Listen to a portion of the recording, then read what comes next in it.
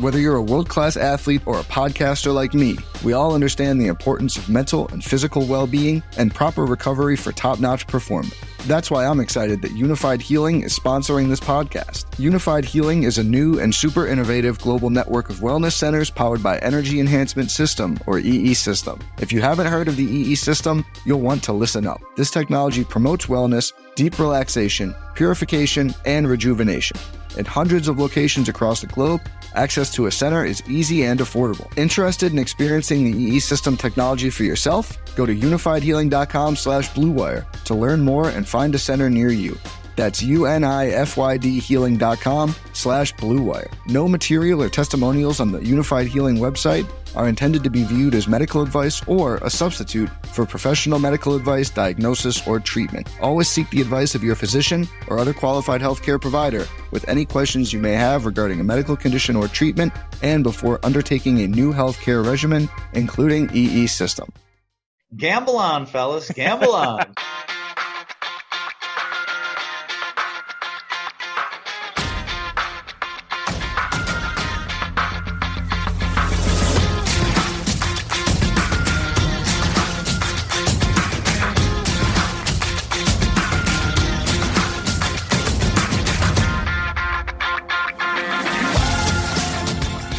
Welcome again to Gamble On, the weekly gambling podcast presented by USBets.com. I'm Eric Raskin, US Bets managing editor and media director, and I'm joined by our senior analyst, Pulitzer Prize finalist, John Brennan. And John, you may recall that a couple of months ago, during the 127th episode of Gamble On, our guest, Cousin Sal Iacano, warned us that if we interview Pete Rose on episode 130, he might walk out on us. Maybe wait till 140 or 150, Sal advised. Well, we like to live dangerously, because here we are at episode 138, and we're not waiting until a few minutes into the show to reveal who our guest is. I'm saying it right at the top. Pete Rose will be here on the podcast this week. Charlie Hustle himself, as he celebrates his 80th birthday this week. John, you've interviewed a million famous athletes in your day. So what's the excitement level like for Pete? And do you have a particular Pete Rose memory from his playing days that stands out? Well, I mentioned before, I don't seem to possess is it an awe meter or an awemometer? I'm not sure. I like awemometer. I like the sound of that. An awemometer. Yeah, I don't really have the awe thing. I mean, I once hung around long enough after a press conference in Manhattan surrounding the NBA's 50 greatest players list that they put out in the mid-1990s. Mm-hmm. And it wound up just being me, Will Chamberlain, and Bill Russell, the three of us. Right. And I just thought it was fun. It's well known they had a stretch of estrangement, but by then, clearly, things have been patched up. The Celtics always played in Philadelphia on Thanksgiving in the 1960s, and Bill would have holiday dinner with the Chamberlains every year, and they just loved telling those stories and all the little details. So, I mean, if Russell and Chamberlain, and I once interviewed Wilt one-on-one, if they don't move the needle, I don't think anybody will. So, not even Pete. As far as his career, it's the two collisions, really. He clotheslined poor AL catcher Ray Fosse in the All-Star game one year to score a run, and he whomped into Little Mets shortstop Bud Harrelson to try to break up a double play in the 1973 NLCS, leading to a brawl. I think, Pete was born in fifth gear. That's just why he sprinted to first base on every walk and why he did what he did, for better and for worse. And at age 80 on a Zoom link, for us, I think he still looks like he's in fifth gear, and I think he's going to die in fifth gear. No, he doesn't know much less than fifth gear. I think that's right. So I'm a tiny bit too young to remember the 1980 Phillies championship team. I started watching baseball in 82, but so I do remember well the Wheeze Kids of 83, as they were known, with Rose, Tony Perez, Joe Morgan, and Steve Carlton, all between ages 38 and 42, I believe. They went to the World Series, but lost there to Baltimore. Nevertheless, the signature play for Rose on the Phillies that I think of, even though I didn't see it happen live, was the second to last out of the 1980 World Series, the pop fly in foul territory that popped out of catcher Bob Boone's glove, and Rose was there to catch the rebound. And I'm sure right now Reds fans are like, shut up, Philly boy. That wasn't the real Pete Rose you saw. But Pete was never accused of betting on games when he was on the Phillies. Just saying. That's fair. And what are Expos fans saying? I don't know. Yeah, They're crying in their beer. They don't have a team still. Yeah, exactly. They don't even have a team. So, so yeah, as a Pete Rose Phillies guy, at least I get to associate myself with not the team with which he is least associated, but rather the middle of his three teams that he's connected with. There you go. All right. Well, as I already said, this is episode number 138 of Gamble On.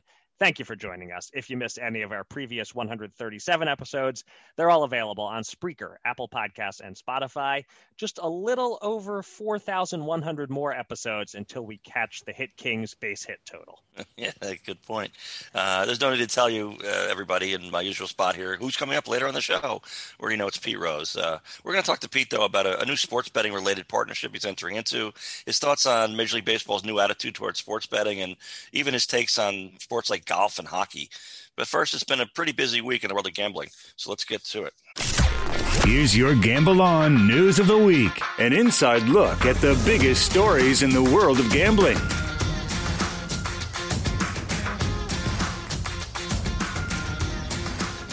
The entire news section this week is about progress, or in some cases, potential progress, towards sports betting expansion in a variety of states. And we start with the most surprising, most clearly positive development of the bunch.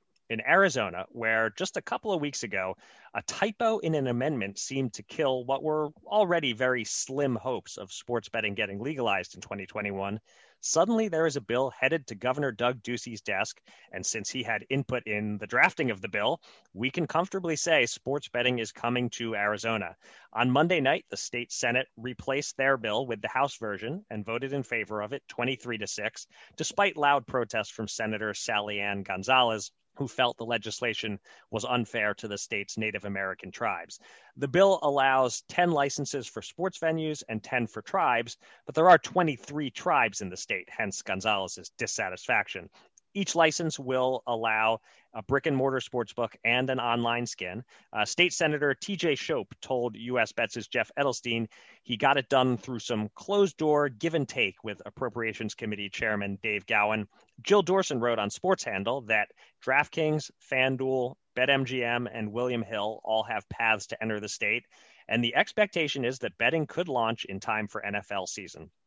John, did you see this one coming at all? Did you have Arizona on your parlay card? And any thoughts on the machinations required to get it done or the bill they ended up with? Yeah, I'm not buying September 1st for the launch. Okay. Give me 6 months in the over in every state. But still, yeah, this one shocked me both for the speed and the resulting decision. I mean, tribes are sovereign nations, and I don't recall another state where sports betting and arguably any gambling bill became law with this much discontent among tribes. I mean, every state compact is different, of course, and I'll be curious to see how litigious some tribes might feel about this. I mean, who picks the winners and losers there, too? I have no idea. And I haven't had time yet to analyze the venues part, because sometimes the venue is the sports team, the franchise really, or sometimes it isn't. Yeah, certainly while just 10 tribal licenses isn't enough to cover every tribe, and that is already causing some issues, the 10 sports venue licenses seems like an excess situation. There aren't 10 major sports teams in the state, but as you said, maybe a venue could expand to cover something other than just like a major stadium or arena. This is a significant state, number 14 in the population rankings with about 7.5 million people. And I'm looking at the map and I'm seeing there's a bit of a circle forming around Utah of states that have mobile betting or will soon have it. So those folks in Utah who want to gamble on sports and know their state will never allow it, if they're sort of close to any of the borders other than Idaho, looking like they'll have options. A couple other quick things to add on with more of Jill's reporting. She also notes that WynnBET and Barstool Sportsbook seem assured entry. And then maybe the biggest factor that we haven't touched on yet is that Arizona is one of the few states that doesn't permit DFS play. This will change that. DFS will now be legalized in Arizona as well. So a real game changer here for any sports fans in that state wanting to gamble. Yeah, I never believed that a state would legalize DFS with sports betting. I mean, DFS is sort of the gateway drug, I thought, to states accepting sports betting, and frankly, that's what it's been around the country for a number of years. It just sort of walked in and nobody was paying attention, and it's like, oh, that's been legal. I didn't realize it. It's like I've talked about where states that can't get casinos passed. There's a certain amount of constituents who say, something at the racetrack. Oh, yeah, apparently they've had those for 100 years here and no big deal. We just have horse race betting and seems okay. So, yeah, you can put slot machines in there. It's okay. And same with like DFS. It just got in, through the side door. And then now I guess people are saying, oh, well, we already have in other states. We already have the fantasy sports. Let's do sports betting. I'm just a little surprised that some state that hasn't even gotten the DFS thing going could bring sports betting in right with it in the front door. Yeah, it's a unique situation, but at least DFS wasn't left out. That would have been really awkward if sports betting is legalized, but you still can't play DFS. It's a 50-state experiment and all, Eric. That's true. All right.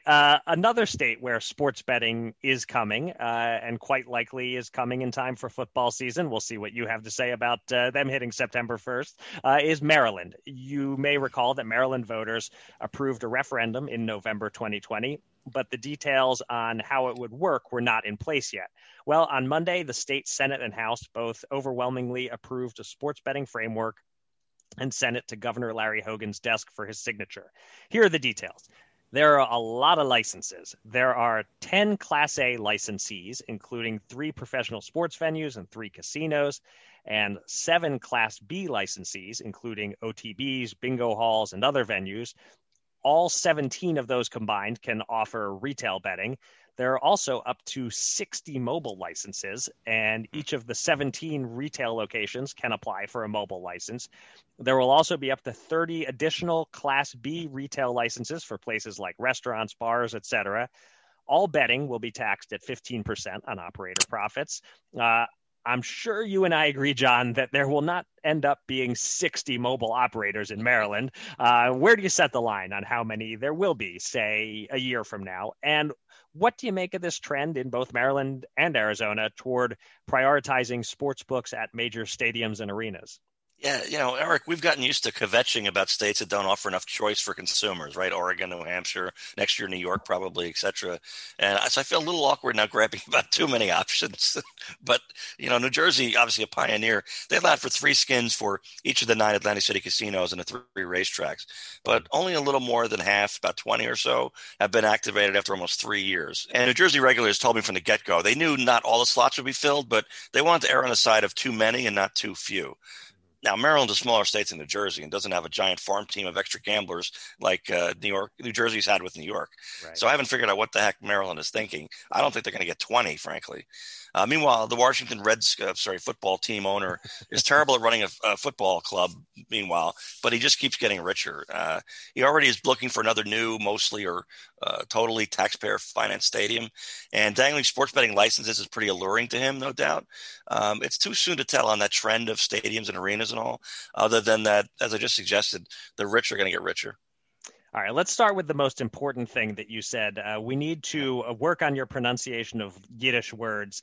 You put like a little extra vowel sound in there. It's kvetching. The K and V go right together. You said sort of it was a bit of a kvetching. So let's work on kvetching. Close that gap between the K and the V. But I'll do that. I'll do it offline if you don't mind. Okay. Yes. On your own time. Absolutely. Yes. So yeah, I was also looking at New Jersey in terms of trying to figure out what a reasonable number might be. And I believe it's 21 at latest count in New Jersey. I can't see why Maryland would get above that. There are only so many companies prepared to offer sports betting right now. So I was thinking, the line should be no higher than 20 for the first year, maybe even significantly lower than that. And it could keep creeping up over the next several years. But certainly 60 is awfully ambitious. But, with the low barrier to entry, we might see a few Action 24/7 types who don't have experience running a mobile sports book, but decide to give it a try in Maryland. Although it's going to be so competitive there, it'll be hard for mom and pop books to survive, I would think. But why limit it to 60? I wonder. Like, if you just want to say free enterprise, let the market rule, there is no limit. It could be 500. Who knows? Right. It's not even going to be 20. We both agree. But like in theory, let's do that. But why? Like, listen, we're good with 30, 40, 55, pushing a little bit, 60. We're good with 60, but not 60. 65 is too many. That's right. overkill. 60 is just right. I don't get that. Yeah, it does seem kind of random. Like from what I read, that they insisted on having some sort of a cap on it, but obviously set the cap so high that it's effectively the same as not having a cap. Right. But yeah, and it's interesting that it appears by football season, DC area bettors will be able to bet on their football team in all 3 of the DMV jurisdictions. 3 places to bet on them, 0 names for the team they're betting on. Strange world we're living in 2021. Yeah, that the name it's so bad that it's kind of good. I don't know. I'm not sure if they're going to change it this year. They seem to be a little ambivalent. It's the whole thing's weird. But what are we going to do? It's 2021. What are we going to do? Yeah, exactly. I honestly think it depends a lot on how the football team does this season. If they have a really successful season, I think they remain the football team. If they miss the playoffs, then maybe that's a good opportunity to, okay, let's come up with a name. But yeah, because the previous name didn't do so well the last 20, 25 years. So No, and this one is 1 for 1, at least in terms of winning a division. Don't ask what the record is. Right. Okay. Our third and final story this week is a hodgepodge of states that might or might not be making progress toward expanding sports betting. 2 of them are huge states, but remain long shots for anything to happen too soon. In Florida, the governor reportedly made an offer to the tribes this week that the tribes could control sports betting if a new commercial casino was allowed in Miami Beach, but the tribes rejected the offer. And from what we're hearing, that's probably it for 2021 hopes in the state. In Texas, a House committee hearing took place Wednesday evening with State Representative Dan Huberty making a case for his sports betting bill. Texas remains unlikely to move, but at least they're thinking and talking about sports betting. In North Carolina, where limited retail sports betting has launched, a mobile sports betting bill is now being considered. And in Alabama, there is progress as the state Senate on Tuesday approved a constitutional amendment to allow a lottery, 6 casinos, and sports betting, and the bill now goes to the House. John, I know based on your Slack reaction that you have something to say about Alabama, so please weigh in on that as well as any of the other 3. Yeah, it's true. I was invited to appear on a sports talk show in Alabama in the wake of the Supreme Court sports betting ruling 3 years ago.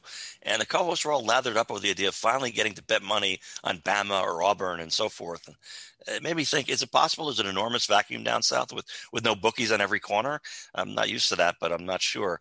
And then they were crestfallen when I told them that. My gut feeling was that if your state won't even allow a casino, they're not going to allow you to do sports betting. Of course, Tennessee then proved me wrong last year. But at least Alabama's seeking a trifecta, as it were, with a lottery as well. Alaska and Hawaii don't have lotteries, in part because they're not exactly worried about their locals crossing a state border to play the numbers. And also because if you already live in Alaska or Hawaii, you might not bother playing a game, or if you win a big prize, you get to live your dream and live in anywhere else. Apparently that's your lot in life, and you can get rich and you're still going to live in Alaska or Hawaii. As for Florida, I don't see how any news gets made down there that isn't driven by the Seminole tribe. If they want it, it happens. If not, it doesn't. The rest is all just posturing. Texas, not before 2023, and maybe not even then.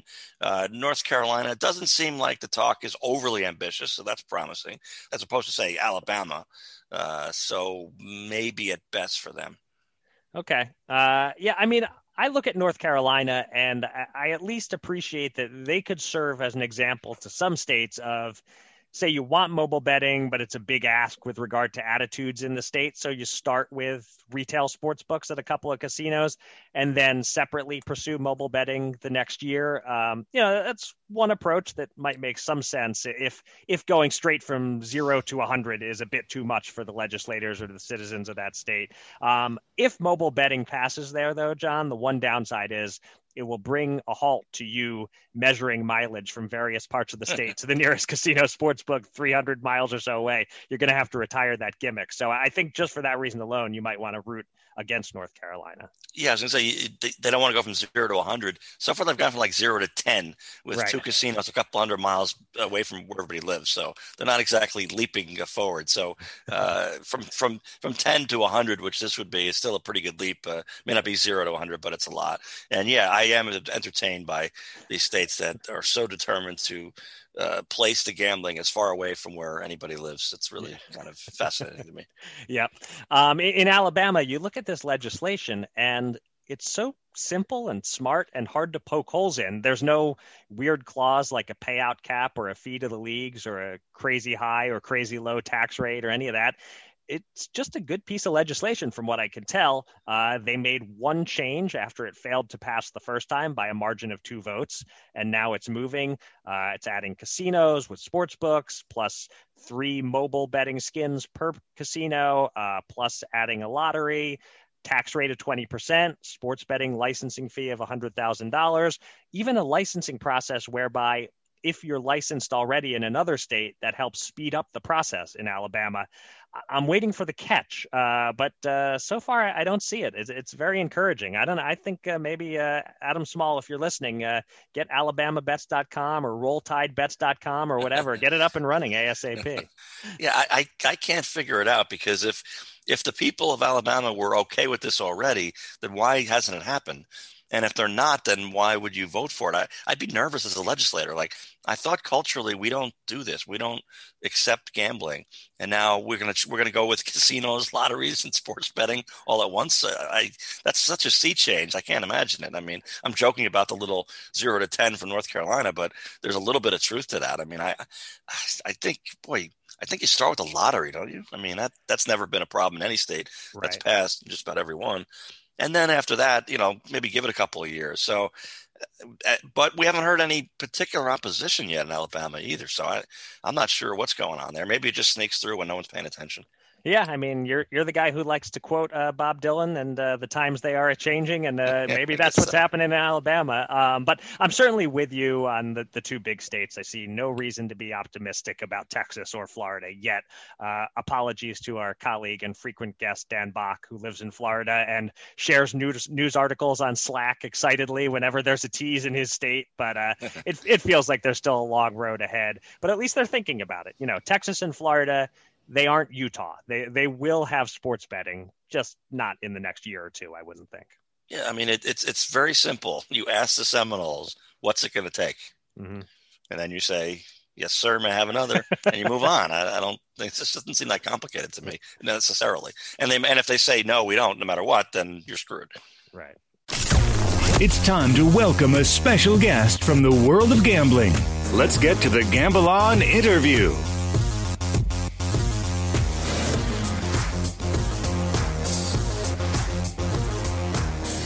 This week's interview is a particular treat, given that my co-host John has been a baseball fan since the late 60s, and I've been a baseball fan, and specifically a Phillies fan, since the early 80s. Joining us now is one of the best ever to play the game, but also, due to his connection to sports betting, a man famously excluded from the game for the last few decades, celebrating his 80th birthday this week, the one and only Pete Rose. Pete, thanks so much for joining us on Gamble On. Well, thank you for making me sound old. I unfortunately have no control over your birthday. I have no idea where the last 25 years went. I sit here today and I got 7 grandkids, and one of them's playing high school football. The other one is playing baseball. And I just don't know where the last 25 years really went. It just flew by. Right. I know I'm not going to fly by the next 25 unless I live to be 105. But you never know. Be 105. I'll still be talking positively about the game of baseball. I worry about the game of baseball. They keep changing all these rules, and everything is about hitting home runs now, and no one worries about getting hits, and 2-out RBI singles with a man on second and third win games just like a home run wins games. And but that's what the owners have created in the minds of the players. If you hit 25 to 35 home runs, you'll probably be making 15 to 18 million, and so be it. So that's why they're giving up getting base hits. That's why my record will never be broken, because no one even sets sights on getting 200 hits. You know, they don't set sights on, all they worry about is home runs. Okay, I don't care where you hit in the lineup. All you worry about is home runs, which is good. I mean, it's good if you got home run hitters, but there's too darn many strikeouts in the game today. I wonder what Willie Mays thinks when he watches the game, or I wonder what Henry thought before he passed away a couple weeks ago, or I wonder what Yastrzemski thinks. Because when we played for league pride. That's why the All-Star game was so important to us. You know, I was lucky enough to play in 17 All-Star games, and lo and behold, we won 16 of them because we were playing for league pride. Right. I actually believed when I was a player that the National League was better than the American League. And I'm sure Al Kaline or Yastrzemski thought the American League was better than the National League. So everybody don't go to the World Series. So how do you settle it? The All-Star game. And me and Willie and Henry and Koufax and Marichal and Gibson, we took the game seriously. We were, it was a pleasure for us to play in the All-Star game. You think Willie Mays would get on an airplane in San Francisco and fly all the way across country to get one or two at-bats and leave the game? If you didn't make the starting lineup, you were lucky to get in the game, because the guys who were representing the National League, they didn't want to go. They didn't want to get taken out of the game, and that's why we won so many games. Yeah, I mean, certainly, the game has changed. Some people will say certain things for the better, but a lot of things for the worse, as you point out. And, I guess it sort of speaks to the way that the times have changed in general. One of those ways in which the times have changed is the increasing cultural acceptance of sports betting. And we understand that you're celebrating your birthday by announcing a new deal. You're making daily pick recommendations for YouPickTrade.com. So can you tell us a little, Pete, about exactly what you'll be doing? Well, I just analyze, we just don't pick baseball. Right. The basketball playoffs are going on. That's the advantage I have living here in Vegas, because I start getting games at 9, 10 o'clock in the morning. They go all day, and I don't do much except watch sports on TV. I'll watch 2 baseball games every day. Some days I'll watch 3 based on the times they start. Or I'll watch. I'm a real hockey fan with the Golden Knights out here. So we'll pick hockey games. And let me tell you something. For me, it's a hell of a lot better picking the games than betting on the games. Okay, Right. Because when you try to get people a reason to follow you picking games, you have to have a little knowledge about the games. And as you know, as a gambler, I don't know if you gamble, but you need luck. Sure. You need a lot of luck to win bets. And I think most of the gamblers who gamble know that. You can't have bad luck. If you're a bad luck guy, you shouldn't gamble, because you won't win.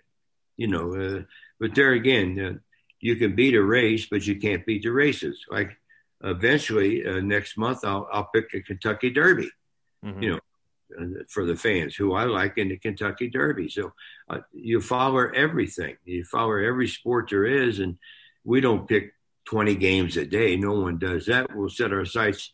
When I say we, me and my son, he's 34 and he's pretty knowledgeable as a sports fan. And we talk every night about the different games coming up and who's hot and who's not, who's hurt and who's not hurt. It's the same thing gamblers do, but they probably don't have the time to do all the sports. And we're not going to try to bet a basketball game, a hockey game, 2 baseball games every day. We're going to concentrate on games that we think we know the outcome and go from there. It's kind of fun for me. It's kind of fun because first of all, you have to use your knowledge. You have to follow the sport. You just can't rely on SportsCenter to tell you that so and so is out tonight or so and so. I don't know if you guys do this or not, but not last year, but the year before. Okay, there's 30 baseball teams in baseball. Mm-hmm. So that means there's 30 managers. Did you know that every day a manager of a team, like let's say you're managing the Reds, you had to send your lineup to Major League, email it to Major League Baseball 15 minutes before the game. Right. And you know what they did with it? they emailed it to MGM Sports just to keep all the betting on the up and up. Right. Because you can't have a guy make a big bet thinking that Kershaw is pitching and all of a sudden Kershaw is scratched 25 minutes before the game. That's how much baseball is in bed with gambling. I'm right down the street from the new stadium in which the Raiders play. Right. They actually have a window inside the stadium where you can make bets.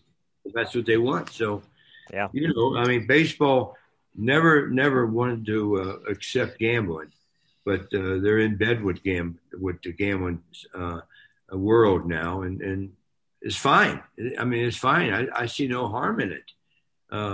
If you're going to do something, just like I was watching Godfather last night, and the guy didn't want to get into drugs, but his son told him, "Listen, all the other families are going to get into drugs and make millions of dollars. Why don't we get into it too?" Yep. Just don't sell it to kids. We're not advocating 16 or 17-year-olds taking our advice and betting. We're talking about grown-ups who have the money to bet. And you say this over and over again. If you don't have money, don't bet. Yes. Because that's leading to trouble. Yep. That's leading down the wrong path. And that's the way we look at it. But You Bet is an outfit that's in Mexico, and they do a good job. And they got a lot of customers. And we're just trying to help the customers. If you pick the winner, you should get paid. Yeah, Pete, I want to give you a platform. Everybody knows a little bit about the situation with you as a player manager back in the 80s with the Reds, and nobody knows all of it. Is there anything more that you think needs to be said, or do you think people understand it properly, or are you kind of done with it? Or, if you want to elaborate on any of that, feel free. Yeah, that's been 89. So that's been 89. And that's been over 30 years. And I'm not going to sit here and tell you that I didn't make a mistake. I made a mistake betting on baseball, but I needed something else when I retired as an active player. And I believed in my players so much. I had so many good young players. So I just bet on them every night to win because I thought they would win every night. And I was wrong, and I paid the price for it. But this is all in the up and up. And baseball, they can forget guys that take drugs, or they can forget guys that beat up on their wives, but they just, because in 1919, I understand what happened with the Black Sox scandal. Everybody says Joe Jackson didn't do anything. Well, yeah, he did. What did he do? He took the money. He took the money I don't know if he threw games. He hit 370 in that World Series, but he still took the money from the guys who wanted to give him money for throwing games. I didn't ever throw any games. I never bet against my team to win. I would never do that. And everybody that knows me or knows the situation knows that I never would do that. But I was wrong, and I can't get away from it. I just, sometimes in life, I don't know, either one of you guys been down this road, you just hope for a second chance. But I don't want you guys to think that before I go to bed tonight, I'm going to dream and hope that I go to the Hall of Fame tomorrow. I'm going to hope and dream that I wake up tomorrow. That's the stage of my life I'm in. And I know what kind of player I was. My teammates know. My fans know. And I believe the guys who run the game of baseball know what kind of player I was and what I meant to the game. And that's what I did my whole career. So I can't change it now as far as getting on your show or any other show and complaining about not being in the Hall of Fame. I got Hall of Fame stats. Everybody knows that. I have all the records. The Hall of Fame is not for a bunch of altar boys. Okay? The Hall of Fame is for stats. That's what the Hall of Fame is in all sports. Okay? There's not many altar boys up there at the Hall of Fame. And, I started in 63. So my first Hall of Famer that I played against was a guy named Stan Musial. And every Hall of Famer since Stan Musial, I either played against or with. So I know pretty much about a lot of guys that are in the Hall of Fame. And they're all great players. But I'm sure some of them made mistakes. I mean, am I the only player in the history of baseball to bet on baseball? I'm not naive enough to believe that. But that's fine. That's fine. I'm the only one who got caught. That's bad. That's bad. So You got to go from there. Right. Listen, you guys may disagree with this, but I believe I'm the biggest ambassador baseball has today, and I'm not even in the game. What do I do for a living? Well, I'm not doing it right now because of the pandemic, but I sign autographs 7 days a week, 5 hours a day, and all I do is talk positive about the game of baseball. I don't know if any other player does that. And fans like to talk about the game, especially fans that's got sons, young sons. And I sit there and I make it an experience for them to get an autograph. Sure, they're charged. You got to charge for everything today. You don't get a loaf of bread free. You don't get a quart of milk free. All right. You don't get an autograph bat free. You don't get an autograph ball free. And people who come in understand that. And if you don't understand that, you can say hi, but you don't have to buy an autograph. We just have it there if you want a souvenir. And most people who come to Vegas, what's one thing they have? They got money in their pocket. They're willing to spend it, and they want to see a celebrity. So everything is headed right toward me. And we're very nice to customers because I look, I could be wrong, but I look at when I'm out in the public or at the airports, you come up and ask me for an autograph, I'll sign it. I'm not going to charge you. But if I'm working, we're going to charge you for the autograph. It's a business. Okay. I sign more free autographs than anybody in the history of the world, I believe. Okay. And I probably sign more autographs that people paid for more than anybody else in the world. I've been doing this 15, 19 years, and it's very successful. It's not now because we just don't have the customers because of the virus. Well, we'll get back to it. It's fun talking to 8-year-olds or 9-year-olds or 40-year-olds or 50 or 80-year-olds. It's nice to have someone come in and buy an autograph and want me to call grandma who just turned 93 and is a baseball fan, so I can call and say hi to her and make her day. That's what I do. I don't know any other players playing a game of baseball today that do that. There's not a lot of players playing the game of baseball today. The smart ones are that think about the fans. What's the sense of playing a baseball game if you open up the ballpark and no one comes? What's the sense? It's like a spring training game. That's why players have to understand one thing you do need to be a successful sport is fans. Is fans. That's what seats are for. I tell people this all the time. The seats at stadiums are for one thing: asses. Right. And some teams do it right. Some teams don't do it right. Why do the Dodgers sell out every night? Okay. Why do the Cubs sell out every day? Why do the Mets sell out a lot? Okay. Why don't Miami? Okay. Why don't St. Louis sells out every night? Why don't Kansas City? Because some teams do it right and a lot of teams don't do it right, but they pay the price. Right. Well, MLB has certainly embraced sports betting and even views it as a vehicle to bring some of those fans in, that the sports betting increases fan interest, fan participation. Do you feel there's a level of hypocrisy in MLB's current embracing of sports betting while you remain banned from the game, not in the Hall of Fame? I have nothing to do with the sports betting. But baseball is like every other person or organization that we live in today. It's all about this. Okay. And they saw where basketball was actually taking bets from people at halftime at the stadium. And it's a little bit like The Godfather. Why are we going to let the other four families make all the money and we're not? Right. So baseball took a lot of time to get onto the gambling bandwagon, but they finally did. Okay.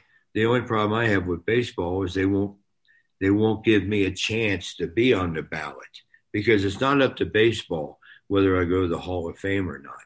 It's up to the sports writers.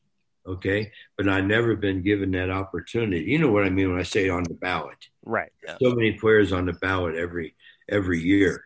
And then after a certain amount of time, you're taken off that ballot if you don't get enough votes. I've never been able to be on the ballot that goes out to the sports writers. So we don't know if I make the Hall of Fame or not. But I'm not worried about it, okay? I made the Hall of Fame in Cincinnati. I got a statue in Cincinnati. I got my number retired in Cincinnati, which is very important to me because it's where I'm from. I was born 3 miles from Crosby Field, where I broke in Cincinnati. 3 miles. Yeah, Pete, I want to ask you about the Golden Knights. I'd heard from so many people out in Las Vegas how a couple of years ago they were an expansion team and make it all the way to Stanley Cup Finals, and it kind of took the city by storm. And I've been curious whether you and any of your family members got kind of involved in that, and it sounds like you did. Yeah. But also I'm wondering what about the connection with it seems like because Las Vegas is obviously very friendly to gambling, that so a lot of people who weren't really fans of the maybe the sport at all became Golden Knights fans, but also kind of got involved with the betting too. So what did you see among your family and friends? I can't talk about the betting on the Golden Knights, but all I can tell you is going to a Golden Knight game is the best experience you can have as a sports fan. I mean, this, like you said, this city has really taken on this team, and they're a good team. You know, they got the 3rd or 4th best record in hockey right now. But it's so much fun to go to the games. I mean, but Vegas is good at that. You know, Vegas is the best at putting on a show and making it enjoyable for the fans. You know, there's not a city in the country that's better than Las Vegas as far as putting on something that's entertaining. You know, all the shows that are out here. This is the show capital of the world out here. And the Golden Knights are a show. They are a show. And they went out and they got good players. And not only they got good players, but their good players play good. A lot of teams got good players, but they don't play good. I mean, all you want as a manager of a baseball team is to have 4 or 5 really good players that play really good. If you got good players that play mediocre, you're not going to win. And the Golden Knights, they play hard, man. They play hard, and the people. I didn't know they understood hockey as much as they do, but they took such a loving to this team. If you ever get a chance to go to a game out here, I don't know how expensive it is, but it's fun to go to. And when you leave, you know they have concerts outside before the game. What other teams do that? There's so much going on before the game. Then you get into thing, you got things flying around, you got rocket ships flying around, you got girls sweeping off the ice. I mean, and bikinis. I mean, it's Vegas knows how to put on a show. They really do, and they put their best show on with the Golden Knights. But can you imagine, Pete, 20 or 30 years ago, can you imagine that there's going to be not only a professional sports team, but now the Raiders are there too. So all of a sudden these leagues that were, so against Las Vegas, even, 20 years ago, they were trying to get the sports betting banned in Nevada as well as all the other states. So they were that dead set against it. Even after all the years Las Vegas had done that, would have damaged the city, obviously. So does it seem a little bit odd to you at times that their professional sports is so in love with Las Vegas now? Well, not really, because I'll tell you one reason why. They have what you need to be successful. All right. Las Vegas has 3 million people in it now. That's 3 times bigger than Cincinnati. It's 3 times bigger than St. Louis. So we got the fan base here. We got the fans. And we got the fans that are looking for entertainment. The Raider games next year, when this virus is gone, they'll sell out every game. John Gruden will get that team turned around. And I don't know if we got lucky with the hockey team going to the Stanley Cup Finals the first year. I mean, that's good coaching. That's good front office personnel, picking the players. That's a lot of good things happen to the hockey team here. And people are looking for ways to spend their money. And it's just like Met fans are Met fans. All right, Golden Knight fans are Golden Knight fans. The only difference, the Golden Knights are better than the Mets right now. Okay, they're better than the Islanders. They're better than the Rangers. That's the way the world goes. I live close enough, okay? When they score a goal and they blow that horn, this is God's honest truth. I sit right here where I am right now, and I can hear the horn go off when the doors are open. That's how close I am to T-Mobile Arena. And I'm 9/10 of a mile from the new Raiders Stadium on the same street. So I'm right in the thick of it. Yeah. Well, you don't have a professional baseball team yet in Vegas, but there are 30 other teams out there playing. Based on what you've seen the first couple of weeks of the season, as long as you're in the business of making picks these days, I know you'll be making like daily game by game kind of picks, but bigger picture futures type of bets, who do you see as a good futures bet to win the World Series or maybe win the National League or the American League this year? If I had to pick the best team, I think, in baseball today, it would be the Dodgers. Yeah. The Dodgers went to the World Series last year, and they picked up the Cy Young winner. Right. Trevor Bauer. Right. I mean, he was with my team, Cincinnati. I mean, and they got Kershaw pitching good again. They got good offensive players. I mean, I think the Yankees would be good in the long result. They got too much power over there. They got Stanton and they got Judge. They got to keep those guys healthy. I'm tired of watching those guys play 125, 130 games a year. You want those guys to play 160 games a year because the season is 162 games a year. Some of the other good teams. Cincinnati's playing good right now. They got a good offense. Cincinnati's got a good offense. There's no question about it. Atlanta's got a good ball club. They went a long way last year. But then there again, we can talk about so many bad teams. There's so many bad teams. So, there'll be a couple teams win over 100 games, and that's just because there's so many bad teams. Right. I don't have to sit here and badmouth the teams that can't win, but there's a lot of them. There's a lot of them that can't win. They don't have good enough personnel to win a pennant, to go to a World Series. And I don't know about you guys, but I'm kind of tired of baseball changing the rules every year. You can't break up a double play. You can't slide into a catcher. You can't pitch inside. Baseball needs to change one rule. And I think I have a solution, but they won't ever do it because it would cause too many arguments. Baseball should concentrate on how to speed up the game. Yes. All right. Every pitch, every player steps out and readjusts his gloves. Mm-hmm. There's one way you can speed up the game of baseball. And you know what it is? Umpires call more strikes. Forget about the strike zone being from here to here. Okay? They're all wearing their pants down around their ankles. Start calling the balls down there. And guys will start swinging. Okay? Guys will start swinging.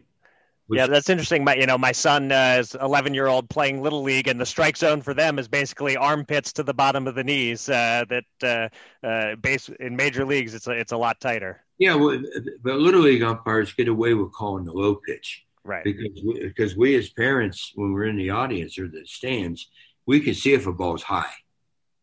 We can see if a ball's high, the way the catcher kicks it. But if it's low, the catcher might have boxed it or something. So, Little League umpires get away with calling balls low.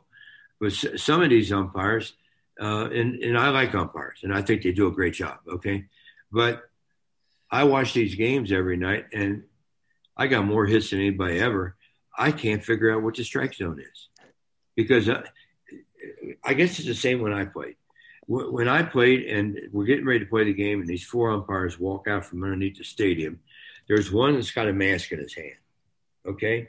Now I know that guy, and I know what kind of umpire he is just from being experienced in the league.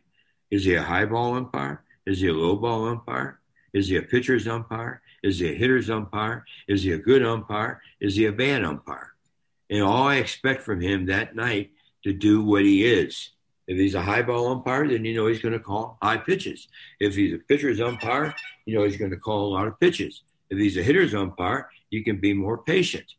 That's because the umpires have experience. But we had to have these umpires start calling a lot more strikes. They don't care if players understand. If players understand, they're going to call strikes. It's just like the night before I broke the record. Okay, a good friend of mine, an umpire, remember Lee Wire, the umpire, big guy? I do. He was umpiring first base. And he said, well, you'll break that record tomorrow night. I said, what do you mean, big guy? He said, because I'm behind the plate and you'll be swinging. Because he's the pitcher's umpire, and he was absolutely right. He's going to call more strikes, so I'm not going to be as patient with him back there, as opposed to Dutch Rennert. His strike zone was about this big. I never figured out his strike zone. I loved him when he was umpiring. That's the difference in the game. I mean, it's sometimes it's even the difference in picking a game. Who's behind home plate? We even know who the umpires are. Who's behind? I'm not worried about who's at second, who's at third, who's at short. I'm worried about who's behind the plate because they can control the game just by balls and strikes. Yeah. And never took a strike three they thought was a strike. We never took strike three we thought was a strike. Right. Yeah. Pete, I had one question for you about, you sound like a traditional sports fan. You mentioned you fell for the Golden Knights as well. What about, say, the Masters on Sunday? Was that something you had to watch? And are there any sort of major sports that you've never kind of warmed to? Or I watched it every day. And I swear to God, Justin Rose was -7 for a month. I mean, yes, he was -7 the first day, the second day, the third day, and the fourth day. And that was amazing. I mean, he just played power golf. Once he got up at the first round, he didn't take any chances. He just played power golf. I mean, he was -7 all 4 rounds. And what about the first Japanese player to win a major? What kind of money is that guy going to make back home? But he shot his ass off. He shot his ass off. I mean, I watch golf all the time, but I miss Tiger. I miss Tiger Woods. He put some whammy in the game. You know what I mean? He was so good, just like Jack Nicklaus was so good. You wish Tiger a speedy recovery. But these golfers today, I mean, DeChambeau, I mean, what did he average? 345 yards a drive for the Masters? What is he, a gorilla? How do you hit a ball that far every day? But that's the name of the game today. These narrow courses penalize these guys because they hit it so far, and when you hit it that far, it's hard to keep the direction straight. But the Masters is always a good tournament. Always a good tournament. Yeah.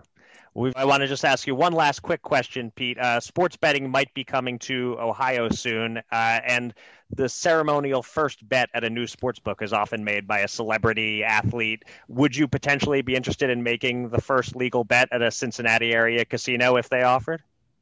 Sure. I mean, I'm a Cincinnati guy. I mean, Cincinnati's not a backward city, not a backward state, Ohio. I mean, it's like everything else. Look, if every other state's going to do it, why do you want to say, I don't want to do it? I mean, all it's going to do is help pay more teachers. It's going to help pay more firemen. It's going to do a lot of good things for the city because there's a lot of taxes in sports betting. Mm-hmm. And there's nothing wrong with Las Vegas, Nevada. So they've been doing it right for how many years? Okay, now the other teams are scared to be copycats. Don't be scared to be a copycat if it's going to take in millions of dollars for you. And I'm not advocating everybody going out and bet, okay? But what it's going to do, as you know, it's going to put bookies out of business.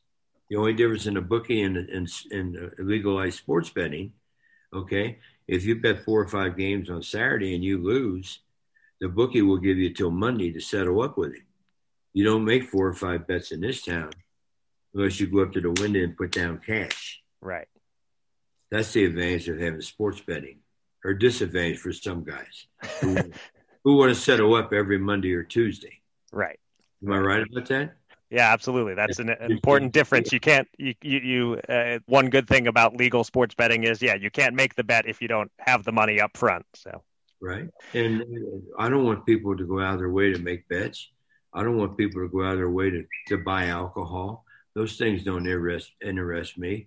But if it's going to help the state, going to help the city, grown-ups are making these decisions, not kids. Kids aren't making these bets. Grown-ups are. Yep. You always hear about kids doing things that you shouldn't do. But you never hear about kids gambling. You hear about kids drinking. You hear about kids taking drugs. You hear those things, but you never – when's the last time you heard a kid got arrested for gambling? So – casinos are very particular about who can go up and make a bet. Matter of fact, they're real particular about who can be in the sports book. Right. You're a kid, you can't be near the sports book. And they got people walking around, police in the area. So in that respect, that's a good thing. Yeah. All right. Well, it's been a real pleasure talking to you, Pete. Once again, youpictrade.com. That's right. So congratulations on that and best of luck with that new venture. And again, happy birthday from us to you. All right. Thanks, have a good day, guys. 2 men. $10,000. Will they run it up or blow it all? It's time to check in on the Gamble On Bankroll.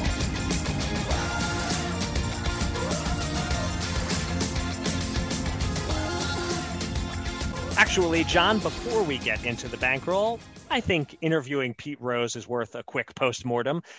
He's clearly a big fan of The Godfather, and you're welcome for me not ratting you out and telling him that you've never seen it. But I really enjoyed that. There are Pete Rose haters out there who will call us sellouts for having him on, talking about a tout service.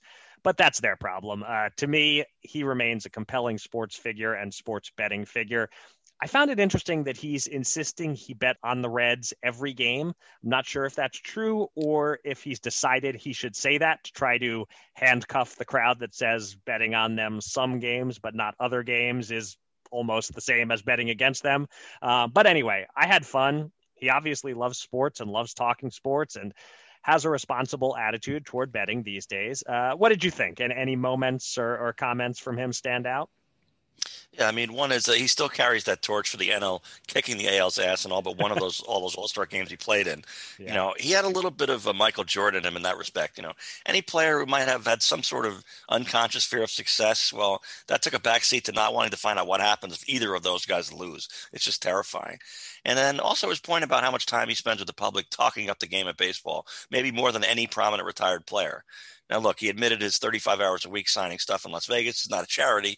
But I also believe him when he says that if he sees someone at like an airport or somewhere, he'll sign for no charge. And I know of quite a few prominent athletes of whom it can't be said the same. And finally, let's be honest, a portion of subscribers hit the fast forward button as soon as the interview began because they just can't stomach the guy. And I respect that. I really do. And I also think it's worth it to have a discussion, see if he's willing to go over some of the old betting ground, let people decide if it's wisdom or bullshit. Yeah, and he was willing, and he didn't walk out on us. So big win for Gamble On, if you ask me. That was even money, but we prevailed. Yes, you took a risk, by the way, asking him pretty early in the interview. The strategy sometimes is save the question about his gambling past for the end. But as I believe you said to Cousin Sal when we had him on, the podcast is called Gamble On. He should know what he's getting himself into. Yeah, well, apparently he did. Yep. All right. Now on to the bankroll update. On weeks when my bets fail and John's bets carry us, I man up and take the heat. This week, I get to pat myself on the back while blaming John for all of our problems. I had two bets, and they both won, including a plus 230 underdog boxing bet. I had Joe Smith Jr. to beat Maxim Vlasov by decision. And ever so narrowly he did, rallying to win the last two rounds and a majority decision. So that won us $115 on a $50 wager.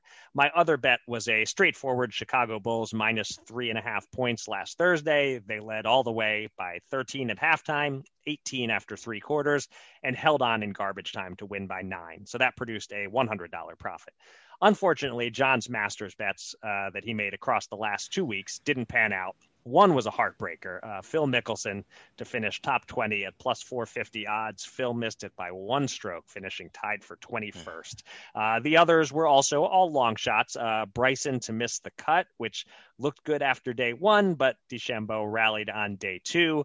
And Jordan Spieth, Scotty Scheffler, Abraham Ancer, and Cameron Smith, each as long shot outrights. Spieth was somewhat in the hunt, but of course Matsuyama ultimately won. So all told, we lost $165 on those 6 Masters bets. John, want to comment quickly on those before I add it all up? Yeah, sure. I mean, our boy Scheffler birdied the 72nd hole, and Phil missed a 10-foot par putt on the same hole. That adds up to a brutal defeat on a really wise selection. I also took 3 players who were at least 40 to 1, and all 3 made the cut, and all 3 would have paid off nicely on slightly more conservative bets, as Smith tied for 10th, Scheffler tied for 18th, and Ancer tied for 26th, even with a nutty 2-stroke penalty assessed a couple of hours after his opening round about, his club millimeter touching the ball in a hazard or whatever. And yes, Spieth was sort of in the mix too early on Sunday. So 6 bets, and not one of them made me look like a fool. The cut was plus 3, by the way, and Bryson finished plus 5, but after 72 holes, not 36. Yeah, a small sample size here, of course, as it's just one tournament, but maybe Rufus Peabody led you slightly astray with the pick a bunch of winners. If you had done some of your usual little top 5, top 10, top 20, maybe we come out in better shape there. But so be it. We learn from it. We move on. Overall, we ended up plus $50 for the week. That means we're down $1,220 overall. We also have $1,804 on hold in futures bets, so that leaves us with $6,976 available to bet with this week, and you're up first, John. All right, well, since I didn't embarrass myself last weekend, let's try the RBC Heritage Classic in South Carolina, back on the PGA Tour, and we're back to Abraham Ancer, 70 at plus 150 for a top 20. And a Southerner and a hot-handed southpaw, Brian Harman at 30 at plus 150 for top 20. Okay. I'm going back to boxing, and no surprise. Someday maybe I'll do a full assessment on the giant spreadsheet of how we've each done sport by sport. We could learn some interesting things from it. But one thing I'm almost 100% sure of without checking is that I'm ahead on my boxing bets overall over the last 138 weeks. And this week, I see a very friendly number that I jumped on and bet in real life for a larger amount than I usually risk. There's a middleweight fight on Saturday, Demetrius Andrade, undefeated 2008 Olympian from Providence, Rhode Island, 2008 Olympian and undefeated. He's still undefeated 13 years later. You would think that would mean he's a superstar, but he's not. He tends to make for dull fights. He has no fan base outside Providence. He's extremely talented and skillful. It all adds up to none of the big stars having much incentive to fight him. So he just keeps marking time against fringe contenders like Liam Williams of Wales, who's fine, but nowhere close to Andrade's level. I thought Andrade would be like a minus 800 favorite in this fight. DraftKings has him minus 435. Okay, intriguing. PointsBet has him minus 400. FanDuel has him minus 350, and FoxBet has him minus 275. I couldn't believe my eyes when I saw that number. There's even a tiny arbitrage opportunity since Williams is plus 285 at DraftKings, but then there would be the tiny risk of a draw screwing that up. So we'll just bet Andrade to beat Williams at that outstanding minus 275 price. Let's risk $150 to win 55. I don't normally like risking a lot to win a little, but I think it's worth it for this fight at this price. All right. So if we think back a year ago, I made a stupid preseason bet on the Toronto Maple Leafs to win the Stanley Cup. And yeah, it didn't really come close. But I'm older and a little wiser maybe. So this year I waited until the trade deadline to let us enjoy what is going to be an epic win for the storied franchise. They made the right moves. I think they have the right team now. And so we're going to go Maple Leafs to win the Cup, but only 20 at plus 800. Okay. And for my second bet, haven't done one of these in a little while. Let's try a 2-team cross-sport parlay. 2 favorites that I like a lot tonight, Thursday night. In the NHL, my Flyers stink. They're a disaster. They're in Pittsburgh, where the Penguins, who've won 3 straight, are only a minus 165 favorite at BetMGM. Let's combine that with the Golden State Warriors visiting the Cleveland Cavaliers. Golden State is starting to click. Draymond Green is looking like himself. Steph Curry is playing phenomenally. They're fighting for a playoff spot. They aren't hurt by losing the rookie James Wiseman. Maybe it even helps them. They're a minus 350 favorite also at BetMGM. Put the 2 picks together, Penguins money line and Warriors money line, and it's a plus 106 parlay. So let's risk $100 to win 106. All right. And that will do it for this episode of Gamble On. Thanks to everybody out there for listening, and thanks again to our guest, the one and only Pete Rose. You can find me on Twitter at Eric Raskin and John at Bergen Brennan, and follow US Bets at US_bets. Go to usbets.com for all the latest news and analysis from the world of gambling, and subscribe to this podcast on Spreaker, Apple Podcasts, or Spotify. And with that, John, please take us out. Yeah, Eric. So I chose 5 golfers to do well at the Masters and 1 to do surprisingly poorly in DeChambeau. And all 6 events came through, and I lost ground anyway. So even in real life, where I played Phil at top 20, top 30, top 40, and I tapped Zalatoris, yes, after asking my doctor if he was right for me, at 9-1 to win after 36 holes. And I only finished in the black because I won the week in my 30-week-long PGA Tour golf pool to take over first place there. But this is the path for us amateurs. Forecasting who will do well is a large part of the battle, but line shopping, going proportional, figuring out all these little details, they're the next steps toward possibly, winning a little bit. It's a long process too, but I hope to get there someday. And if I don't, it's not going to put too much of a dent in my wallet anyway. So with that, until next time, Gamble on.